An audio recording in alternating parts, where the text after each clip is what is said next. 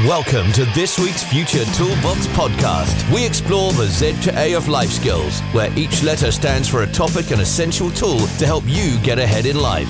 Meet Jules and Mark, creators of the multi-award-winning Future Toolbox, and enjoy their straightforward approach to creating growth mindsets that help people turn their dreams into realities. Whether you're a teen in education, a parent, a teacher, or part of a community group, start creating positive habits from today. Hi there, it's Mark and Jules, creators of the multi-award-winning Future Toolbox, and welcome to this week's Z to A podcast. Now, this is where we pick a letter and a topic and discuss how you can use our tools to improve your own personal development and life. Yes. So what is this week's letter? Hello and welcome to all of our listeners out there. This week's letter is P for practice. And we've got some fabulous guests with us this week who are going to talk about how they practiced their mastery and their path to mastery. So we have Kirsten and Avon from Happier Every Chapter. It's great to be here. Hi. We're really excited. Yeah. Fantastic. The first thing we're going to let our listeners know is you are officially our youngest guests we've had so far. So we're very excited. So tell us how old you both are.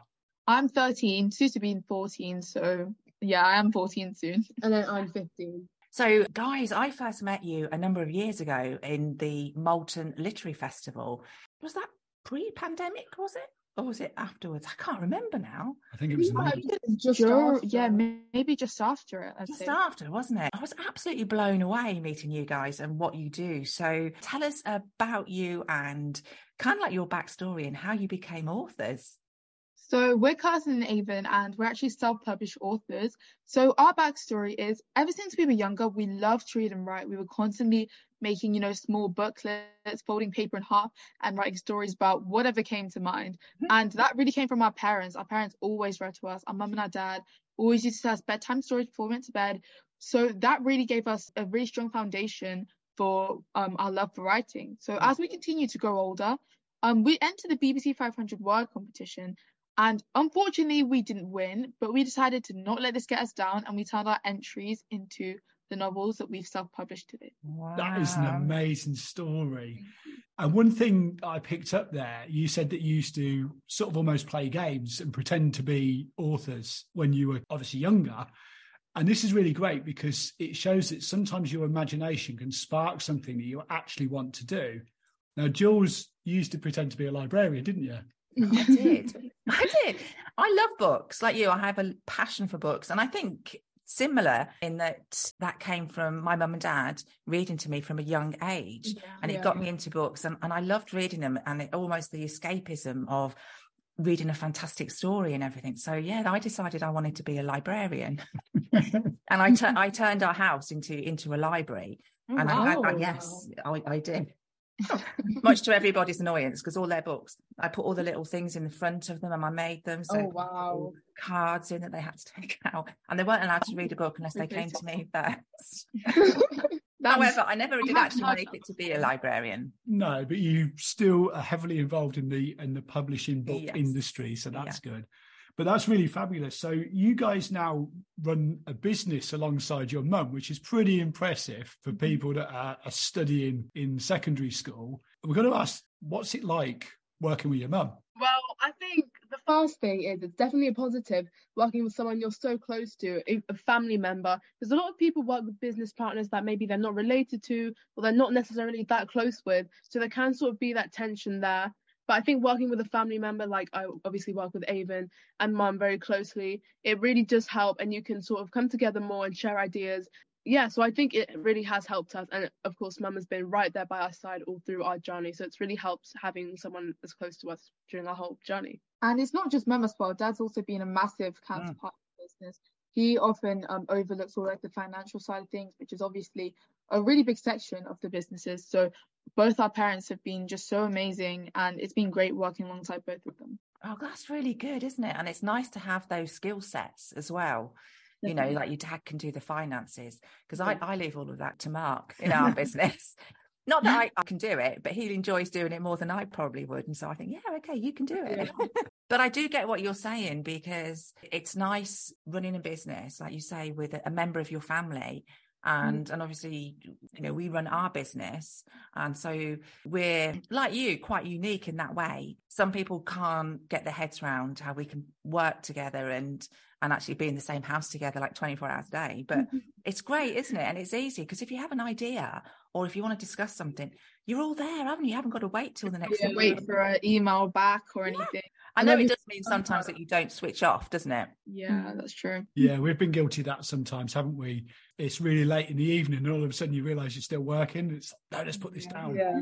So how do you manage to sort of juggle it all in terms of getting to school, doing your homework, running your business and as well, studying for these upcoming exams?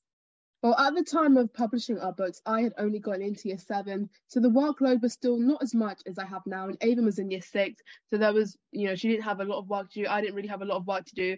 So after we'd done our homework, which we didn't really have much of, we could sort of focus on our books.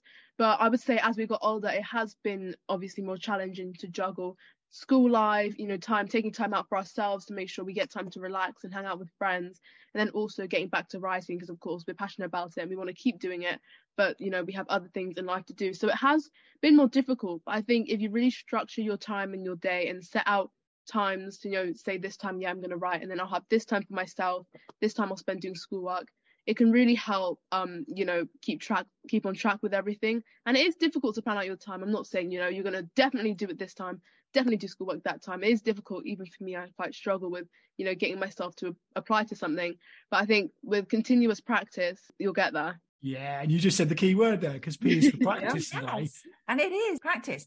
I mean, we try and teach that learning in terms of managing your time, but it is a skill, isn't it? And it's so easy to be distracted. But like you say, the more you do it, the more you practice it, then sometimes it becomes a little bit easier. But honestly, I'm still even more in awe of you then, that you can do all of that and school and, set your time to make sure you try and get everything achieved. It's just phenomenal, aren't they? As we get more used to it, it's just become like habit now. And we enjoy writing so much that it doesn't feel like we have to set aside a time. It's like, it's just we're doing something that we love. And that's the other thing, isn't it? If it's something that you love, it's not like, it's not like you're working. Yeah. How many books have you guys actually published? So we've published one book each, and then we've written a bunch of short stories for our subscription box, usually every month. Now it's become a little bit more sparse as we get more into the school year. But we try to write short stories as often as possible for our subscription box, Happy Every Chapter. So I'm actually planning on making an anthology of all of our short stories in the near future. Gosh, can you explain to people that are listening how the subscription, how that all works? Yeah, so we send boxes out every month to ages ranging from 4 to 14. So we have different box plans for the younger kids and then the older kids. And each box, we have a different theme. So in October, we sort of do a Black History Month or a Halloween box. December, obviously, we'll do a more Christmassy box. We recently had an Easter/spring box since it's been around that time. And we'll have items in the box to do with the theme. So we might have like a cute little chick in the box or an egg rubber or something like that. And then we have 2 books in the box, 2 novels. At least one of them has to be diverse because our main goal is to spread diversity through our subscription box. So we'll have 2 books, and then we'll have either a short story from me, a short story from Avon, or we'll both have a short story in there. And of course, one of them also has to be diverse, or if not both of them. That sounds absolutely amazing. So to get one of those boxes has got to be a real gift. And I picked up on your website, it said, reading is the most powerful gift you can give a child. That's a quote from your website. Obviously, it's a powerful gift to give to an adult as well. But I think the younger you get into it, I think the better, don't you? Yeah, that's the thing. If you teach a child something, they're a lot more likely to, grow up in that nature. And reading hits so many buttons, doesn't it? Because it's not just about reading the book and enjoying the story, but it also helps you with articulation, it helps you with language, it helps you with grammar. If you become a writer, you certainly get better at all of those things, don't you? So I'm going to ask you guys a question. You've written a book each, and you're sisters. Do you ever have any competition to see who sells the most books, or who gets the most positive reviews, or anything like that? Well, I'd say no to that. I think Avon's book does sell more since it's an adventure book. And that's quite popular with kids nowadays. I feel like if you, I don't know if you know about Percy Jackson books or big adventure books like that. A lot of kids like adventure books like that. There's not many kids that are into historical fiction, which was the genre of my book. You find a few, but I've just sort of come to terms with that. And I just think that, you know, the kids that want to read historical fiction will read historical fiction. So yeah, we're not really the type to have rivalries like that, to be honest. No, yeah. Sometimes rivalry is a good thing, Yeah, though. It's not always bad, is it? You know. Funny enough, Jules and I don't really have any rivalries. Jules is probably the least competitive person I know, in the sense of if you're playing like a card game or something and she loses, she's actually really pleased that you won. You know, it's like, and then I'm the other way around. I'm far too polite. It's like, oh, I don't really want to beat you now. Yeah, I think I'm a competitive person, but in this case, I don't really see the need to be competitive because she's my sister and we both love what we do. Yeah. Well, this is it, and you're both working towards the same goals, aren't you, for your business and what you're trying to get out there. So whether your books are different genres, like you say, and one gets more sales than the other, the reality is that it's fine because it's all going for the greater good, isn't it? So another question I was going to ask you guys about writing. How long did it actually take you to master your writing style? Because obviously writing a short story, it's different from writing a whole book or a novel where you can get an editor involved, you can take your time over it. If you've got a short deadline, you need to get it right quite quickly, don't you? Yeah. Well, personally, I would say that I've mastered my writing style because I don't think anybody's really mastered anything. There's always more to learn. But I think to, make progress in our writing style, it's probably taken us, I think I've only really been truly comfortable with my writing style in the past year, I'd say, because obviously writing short stories every month really helped us try to perfect as much as possible. Obviously nothing can be perfect, but try to, perfect as much as possible what we write and be really comfortable with our style. But I'd say there's still a lot more to learn and it's really fun to, see where our writing can take us next. I love that because you just said a key word for us as well, which is making progress and not necessarily being a master. And a lot of people, when you talk to them, you say practice makes, and then they'll immediately say the word perfect. Yeah. Now, we're big advocates, as you know, where we say practice makes progress. A couple of myths. First of all, I don't know, does perfection really exist? I think perfection is almost impossible to achieve.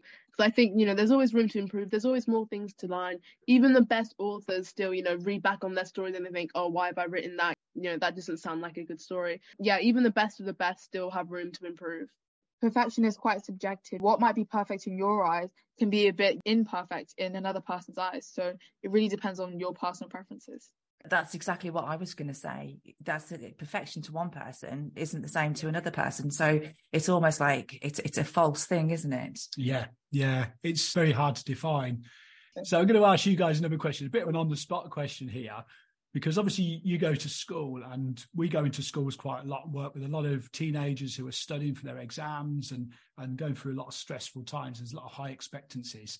But also on the side of that, you have in schools, there's a lot of competition between students. And then obviously you've got your Instagram, TikTok, and all your social media portraying this image of what they think is perfection.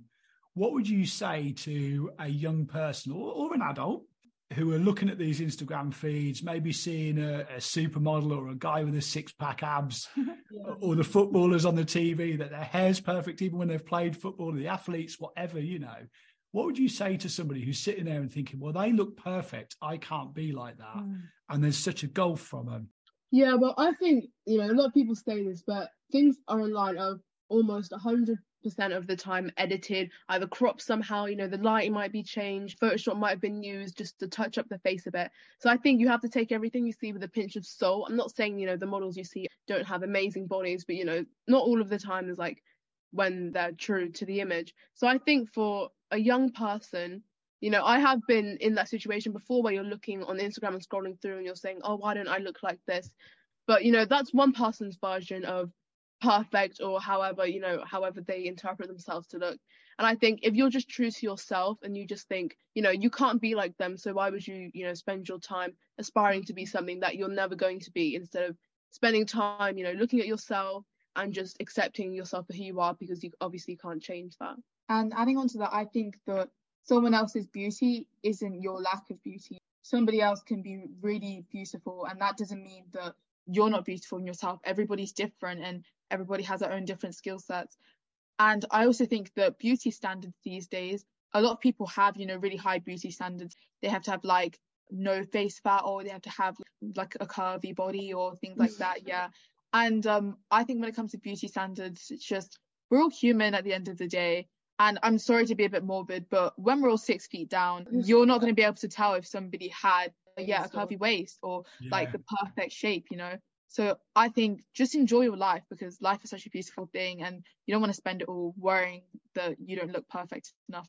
That's amazing. Yeah, absolutely spot on. And I couldn't have put that any better than you guys have just done that. With your journey through education and growing up, I mean, just be the best version of yourself. You are who you are, and you've been created to be you, not somebody else. Mary Poppins is the only person who's practically perfect in every way, of course. Yeah, that's true. I love Mary Poppins. Yeah, we can't all be Mary Poppins. Sort of going back to your writing and your books, and particularly say your short stories, where do you get your inspiration from to create your stories? Well, we just get our inspiration from anywhere, to be honest. When we're just walking or in the car, or we're just talking about different ideas and bouncing off each other. I think there's so many different ways, different places you can get your ideas from. And we always advise kids to maybe walk around, if you're starting out writing, walk around with like maybe a tiny little notebook and a pen. So if you see anything outside that catches your eye, if you see like a bird that looks strange, or you see something weird in the park, write it down, and you can pickpocket those ideas and put them into your stories. I think you can pinch ideas from anywhere, anything. That's a good idea. It's like being a detective, isn't it? A police. Write any little notes down. I remember when we started writing Don't Get Your Neck Tattooed, I used to use the notes a lot on my phone. So wherever we were, something would just pop into my mind, or Jules would say something. It's like, let me write this down really quickly. Yeah. I always write things in my notes, because your brain, and I think often people think, oh, I'm going to remember it. Trust me, your brain is tricking you. You're not going to remember it. It just takes 5 seconds. Just write something down on your phone so you can come and look at it later. And you never know what that could turn into. So, yeah, talking about our book, Don't Get Your Neck Tattooed. This is a shameless plug. We always shamelessly plug our books when we can drop them in there. You guys can do that in a minute. In our book, we actually have a chapter which is called P for Practice as well. And there's a quote right at the start that was said by Gary Player, who was a golfer. He said, the more I practice, the luckier I get. And it's that age-old thing where people sometimes say, oh, it's okay for you. You're an author. You've sold loads of books. Or it's okay for you. You're a millionaire. You've got loads of money. Or it's okay for you. You've passed your exams. You're successful. You've run your own business or whatever. But I love that statement, because there's actually a couple of bits of luck that we talked about in the book. And one of them, I'm just turning the page here, there's random good luck. So this could be putting the numbers on the lottery tomorrow and winning the jackpot.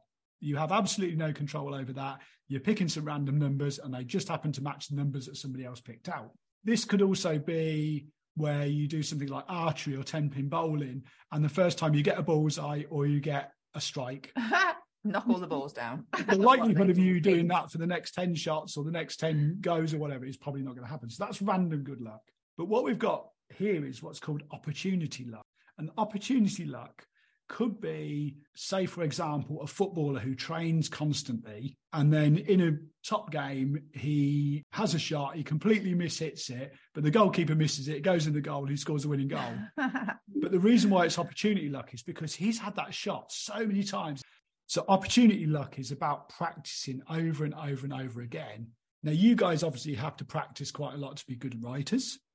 I'm presuming you practice a lot in your studies because you're at a very good school. But just in life in general, what are your top practice tips? What do you practice on the most? I think with writing, things you have to practice a lot is, I'd say trying to, be original in writing. That's something that we try to practice a lot. What do you think, Kirsten? I would say for writing, practicing with different storylines. A lot of writers sometimes tend to follow the same sort of path with their stories. In like the same order, so maybe practice with lots of different ideas. So you could start with your ending at the beginning, so say what happens in the end and then go through your story instead of just going in chronological order as most writers tend to.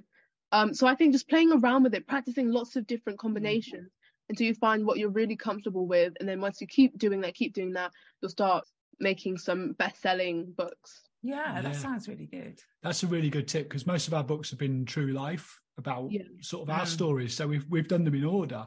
And that's really good, isn't it? Because if you get an ending and work backwards, I like that tip. In studying, I say with opportunity, like as you were saying in that analogy, there's some positions of luck where you work to be put in that position. Some luck is just random. There's a random chance that this happens. But then in other instances, say you've like really revised hard for an exam, and then it just happens that every question on the exam you know the answer to. That is very lucky, but you've also put yourself in that position to receive, to be in the right position for that, and ace that exam, let's say. So I think it's always good to practice so that you just get that right combination, and when that comes to you, then you'll be in the perfect position. Yeah, that's amazing advice, and it's something that we're big advocates of when we do study sessions, is to say to students, just do your revision, do your study, focus on the journey now and learn as much as you possibly can. The exam in reality is the academic part where you get your memory tested, isn't it? Yeah. And you can have random good luck or random bad luck. And you say random good luck would be having the questions that you've studied, but if you've studied them all, that's great. Random bad luck would be completely forgetting everything on the day and just having a complete mental block, which happens to the best of us, doesn't it? Yeah, absolutely. Talking of revision then, you guys are obviously in the throes of study as well. What is your best tips around revision and study? So this year I've recently started, finding my own ways of revising, because before my friends used to say, oh yeah, I did flashcards and then I did loads of questions. And I used to go and try this thing. Oh yeah, my friend's doing it. They're getting really good grades. I'm going to get really good grades if I do that. And sometimes that can work, but I think it's best to go down your own route and find a revision path and revision methods that work for you. So this year I've not been listening to my friends. I've taken some ideas from them because it's good to take ideas, but I've been trying more to do active recall. So maybe I'll do a Quizlet online, I'll do a Seneca for science, or watch a video and then do some questions on that. And then once I've gathered all the knowledge I need to, I'll go away and do a paper so I can apply my knowledge. Then I'll mark that, and then the answers I get wrong, use my time and go over the ones I've got wrong, make sure I'm really secure, and then I can try another paper and see if I can get those all right. So I've been trying to do that, and it has been helping me. I've seen my test results improving recently. That's good to hear, because everybody does learn differently, don't they, and have different techniques. So that's really good that you found something that's working for you. And also try to make revision fun. I know sometimes if you really hate the subject you're revising, sometimes it can seem like a chore, but try to enjoy yourself and try to make it somewhat more enjoyable than it already is. For example, if you're very musical, I don't know, maybe mess around and try making the thing you're revising into like a song, or make it seem like it's not a chore, make it seem like it's something that you're going to benefit from in enjoyment wise, and then also academically wise. And I also think don't just use the same techniques for every single subject, because each subject is completely different. Like you're not going to really revise for drama like you'd revise for math. So try to find out what is the best way to revise for each individual subject, and then really play into those strengths. That's fabulous. We actually have a strap line on our study programs, which is we show students how to make revision and study easy and fun. And you've just given us a little proof there of how to do that, because lots of people look at us and go, that's impossible. You can't have fun doing my least favourite subject. We actually talked about that in our podcast last week, Essence for Study, didn't we? So just to finish off today's episode, we wanted you to be able to plug your book, of course, because we've already shamelessly plugged Don't Get Your Neck Tattooed. So tell us the titles of your books, where people can get hold of them, and also how they can subscribe to this wonderful subscription service. Yeah, so my book is called Sagas of Anya. And my book is called Land of the Neurogons. And you can find both on our website, happiereverychapter.com. You can also find both of our books on Amazon. And if you want to subscribe to our subscription box, that'll be on happiereverychapter.com. And our books are also on the Waterstones website. Oh, yes, sir. You're in Waterstones. Oh, you are proper authors, aren't you? How fantastic. It's such a young age as well. Oh, yeah, just amazing story, isn't it? It's lovely. Yeah, it's been an absolute pleasure talking to you guys. So inspirational. And if people are sitting there thinking, I can't do something, then just look these wonderful people up on Happy Every Chapter, and you will find out a little bit more. So thank you so much for joining us. I think we might get you back for an episode next month around about exams, when we're approaching exams in May. Thank you. We really enjoyed it. So just to wrap up and say thank you to our listeners. We really appreciate you tuning in again. If you want to find us, you can find us on our website, which is futuretoolbox.co.uk. You can also go to our social media platforms. We're on Instagram, Facebook, and TikTok. We're also on YouTube, so subscribe to our channel. Go and find our blog as well. In fact, we're everywhere. But we really, really look forward to catching you next week. Thank you very much to Kirsten and Avon for joining us again. It's been a pleasure. Thank you for listening. Thank you so much. See you all soon. Bye. Bye for now. Bye-bye. Bye. Thank you for joining us for the Z2A of Life Skills with Jules and Mark of the Future Toolbox. Don't forget to head over to their website, which is futuretoolbox.co.uk, where you can find lots of free resources, plus a host of books in the store, as well as subscribing to the membership site. Follow Future Toolbox Instagram, TikTok, and Facebook at Future Toolbox, and subscribe to their YouTube channel too.